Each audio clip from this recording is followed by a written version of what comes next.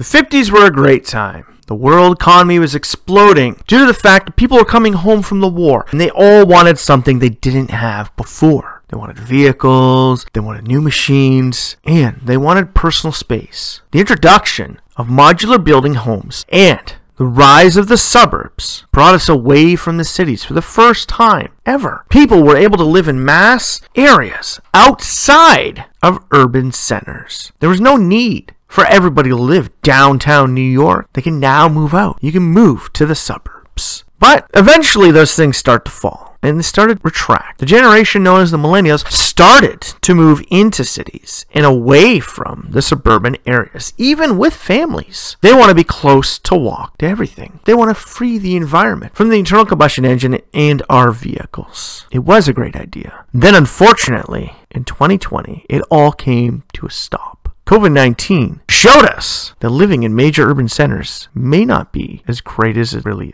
is. And the rise of the suburbs has taken over yet again. Autologs.net Autopod, streaming day or night, coming right at you, right here, right now. Welcome back to the Autolux Podcast. I am your host, as always, the doctor to the automotive industry, Mr. Everett J. himself, coming to you from our host website, www.autolux.net, and our host podcast site from podbean.com. Big or small, we have them all, corporate websites from around the world on Autolux.net. This week, we're taking a look at the aftermath of COVID-19. Now, like we said in our intro, before COVID-19 set in, and even during the last recession in 2008, most people started to see and started to move into city cores. People like my brother were moving to major cities, moving to urban centers. But why? Because it was more earth-friendly for them. Because they can walk places, they can bike places, and hell, you're living in an urban center, you're close to everything. And there's no need for you to own a vehicle. But as 2020 set in, a pandemic rose and showed people that living basically within feet of each other may not be the safest thing in the world when something bad happens. I saw this personally in my home province of Ontario, whereas in my hometown, housing sales blew up during the retraction of COVID-19 last spring in 2020. When the virus started to settle down, people started to realize they can move. They can get out of the cities, and they wanted to. But why? Why move back to the suburbs, a place where you need a vehicle to get around? Well, in the 50s, that was one of the main things. You can move to the suburbs because now everybody can get an automobile. And now there are roads connecting you, paved roads. And even during the 50s, interstates and superhighways started to make it easier for us to live in the suburbs. But unfortunately, by the 80s and 90s, gridlock strangled the people of suburban areas. For instance, in my home province of Ontario, the city of Barrie, which is less than an hour away from Toronto, exploded with a mass exodus of people from Toronto to its quaint, small city-esque style life. Now, why did that happen? Because Barrie was just a short hour away from Toronto, where you can work in Toronto and live in a place where you're on the edge, well, as they think about it down south, at the edge of the world and the edge of the wilderness. Because trust me, 80% of Ontario is still above Barrie. Okay, so you're not the edge of anything. You're just outside of Toronto. You just get more space for your money. Well, this little city of 50,000 people now, 20 years later, is 141,000. Now, it didn't explode like you think it should have. Not like the city of Vaughan, which is right at the edge of Toronto. That, again, was another suburban city. People moved out of these cities. But because there's only Highway 400 between Barrie and Toronto, and the extension of the 427 has never happened, and the 404 doesn't even reach Barrie, the 400 became gridlock. And that's when my generation started saying, I don't want to live in gridlock. We're going to move to urban centers. We don't need vehicles in urban centers. But now, thanks to COVID-19, people are starting to see the light at the end of the tunnel. They're starting to see suburban areas aren't so bad. And when you take into account that COVID-19 showed so many businesses that people can work from home instead of having to come into work, thus reducing their footprint on site and their costs on site from having people work at home. Companies like Google started sending people home and telling people, if you can work from home, we'll set you up with an office. We will restrict all kinds of accesses outside of your home for our business, but you now don't have to come into work. You can get up, have breakfast with your kids, and then go to work. I lived this joy last year with my horrible daytime job, which, pays the bills. I was able to work from home. There was no daycare for my one child, and my other child, I had to do schooling at home. Both my wife and I became available to work from home. Most of our job does happen at home, but me, it became more feasible. That and the fact that I'm only 10 minutes away from the office, if there was a major issue, I could just go into the office. Unfortunately, my bosses and this company that I work for didn't see the light at the end of the tunnel about how they could reduce all of their power and heat and even space with me being there and having me work from home. I was just as productive working from home as I was in the office, but they see me as an asset to working in the office because nowadays my bosses need to watch me. I don't know why. Their businesses like that didn't learn. So the rise of the suburbs doesn't happen for them, but the rise of the suburbs happened for a lot of other people. Like we said in one of our previous ones, active lifestyle vehicles and alternative vehicles, people are starting to get to one driveway vehicles. And with being able to work from home, people can now work and telecommute from anywhere. People in the city of Toronto who worked for Google and lived in Orangeville or even Barrie did not have to drive into work. They didn't. And some of these people were from more northern areas. Some people come from cities close to myself, 4 hours away from Toronto, where they might once a month have to go down south to a meeting in Toronto. The rest of the time, they can do all of their production telecommuting from their home office. Now, by this point, you're probably asking yourself, what does this have to do with the automobile industry, Mr. Everett? Doctor of the automotive industry, how is this in response to the automobile industry? Well, suburbanism basically follows the same lines as the automobile industry. With Henry Ford pushing out automobiles to mass quantities of people, that gave them the instinct to say, I want to live outside of the city. I don't want to live in an apartment in downtown New York, in Manhattan, and drive around. No, I want to live on my own 1-acre piece of property outside of town, because now they had the mobility of their personal use vehicle. And with COVID-19 pushing people to being able to work from home, a mass exodus of major urban centers has happened. People are moving to smaller communities. People are moving back to the suburban areas. And now with companies doing delivery, you don't even need to leave your house. Or as we say, malls may need to change for the future and become charging stations or even customer pickup points for products. The suburbs of tomorrow are going to look a lot different. There won't be massive malls.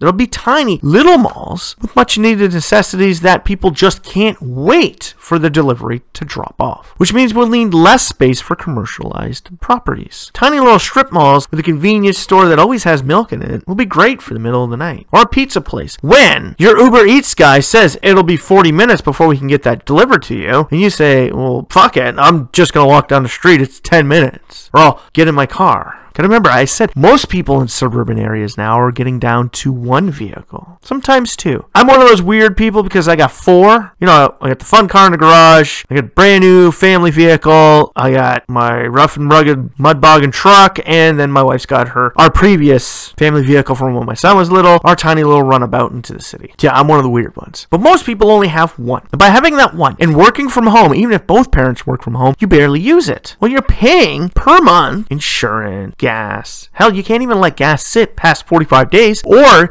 you gotta cleanse the system. So you gotta use it. And if it's electric, well, it's been plugged in, you might as well get out and use it sometime. So the suburban area of the future is gonna look a lot different. But more people are moving to it. After COVID and all these riots, people are gonna move out of major urban centers, because now they deem major urban centers as being too close proximity to their neighbors if there's a pandemic, or if there's a riot, or if there's any major issues. With the rise of the suburbs, yet again, or I should say mini cities, because most suburbs could turn into mini cities. There's now need for more secure public transportation, an increase in personal transportation from people moving to at least one vehicle, possibly back into 2, which could help bring back the coupe market. Now, with all this demand from manufacturing sites and all these deliveries, you're going to now have more delivery vehicles on the road. Some people may be getting off the roads in suburban areas and off the highways, but you're now going to have to transport more. Companies like Amazon are now going going to have more warehouse facilities closer to more major urban centers to get products delivered and to you quicker,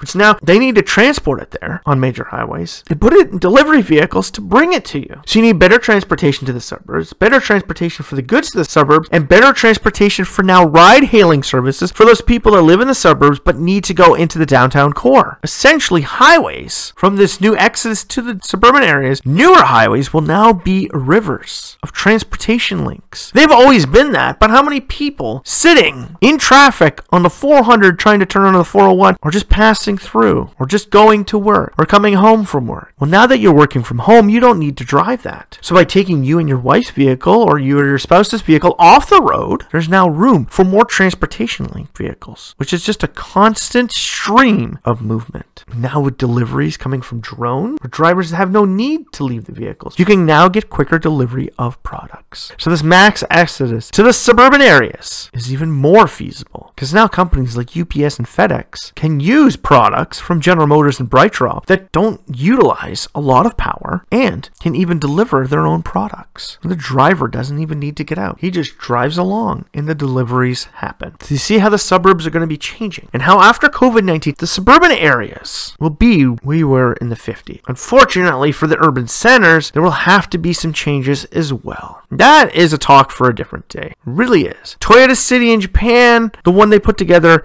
2 years ago as a showcase, the city of the future is where urban transportation will go for. But as of right now, for at least the next decade, the suburban areas will reclaim the right as the main area of young affluent couples who can work from home. People who can't work from home will still need to be close to places of business. But again, with the rise of a mobile office through companies like Uber and products like Canoe, you could just be on the road doing the office bits. For somebody who travels and does business from their vehicle, ride-hailing services will be one of those things that the suburban areas will require. Going door to door. Uber Eats will be one of those things. And roads within suburban areas of the future are changing. We have already seen it over the last decade and how even suburban areas are now getting more bike routes. They're becoming more walkable. So the roads within the suburban areas of the future will have to be more accustomed to not just vehicular traffic. Roadways will be needed for delivery products and personal use transportation. But the suburban areas that we are all moving into, because we are now working at home, now have to be accessible for us to go for a walk on, go for a run on, go for a bike ride on. So a rise in suburban areas will change for the future. It won't just be a bunch of roads and houses. The roads now have to become a little bit wider to accommodate a lot more. And I am seeing that even in my home city, where a lot of previous streets with either no sidewalks or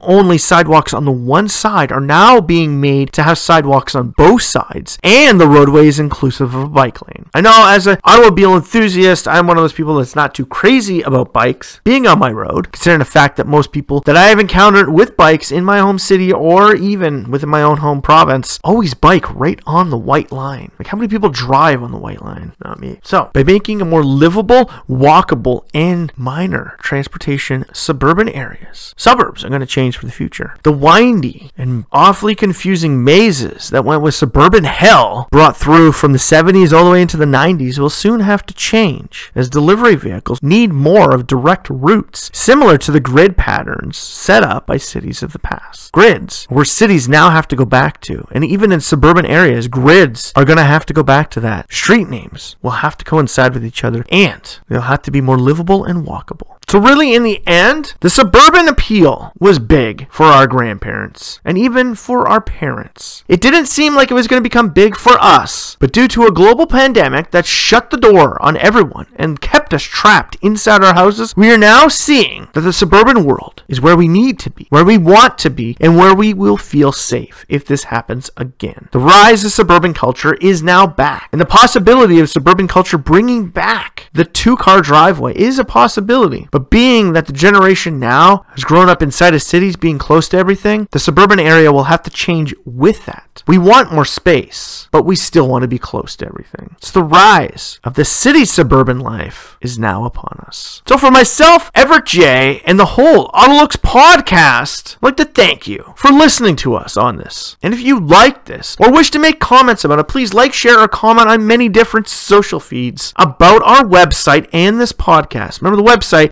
Autolux.net, and our podcast through Podbean, iTunes, Amazon Music, and even Google Play. We are there with all of you. Please share it with your friends and family and tell them about it. Tell us about it. We love to hear from our fans. Go to our website or go to one of our many, many different podcast host sites and tell us what you think about this podcast and what your ideas of the suburban city of the future will be like. And just remember that Autolux.net is also your home to automotive children's books, music videos from the automobile world, automotive blogs, our podcast, automotive calendar, and corporate link sites to every major automobile manufacturer around the world. Big or small, we have them all on Autolux.net. And at the end of the year, in January of every year, you will find our end of the year rating from every major car company and every major car on the road. Well over 500 vehicles every single year rated by Autolux on our stringent exterior design profiles, and find out who wins for best design of the year and who will receive that covenant, Rusty being the worst design. So for myself, Everett J, and the Autolux podcast, strap yourself in for this one fun, wild ride that the suburban city of tomorrow will bring us.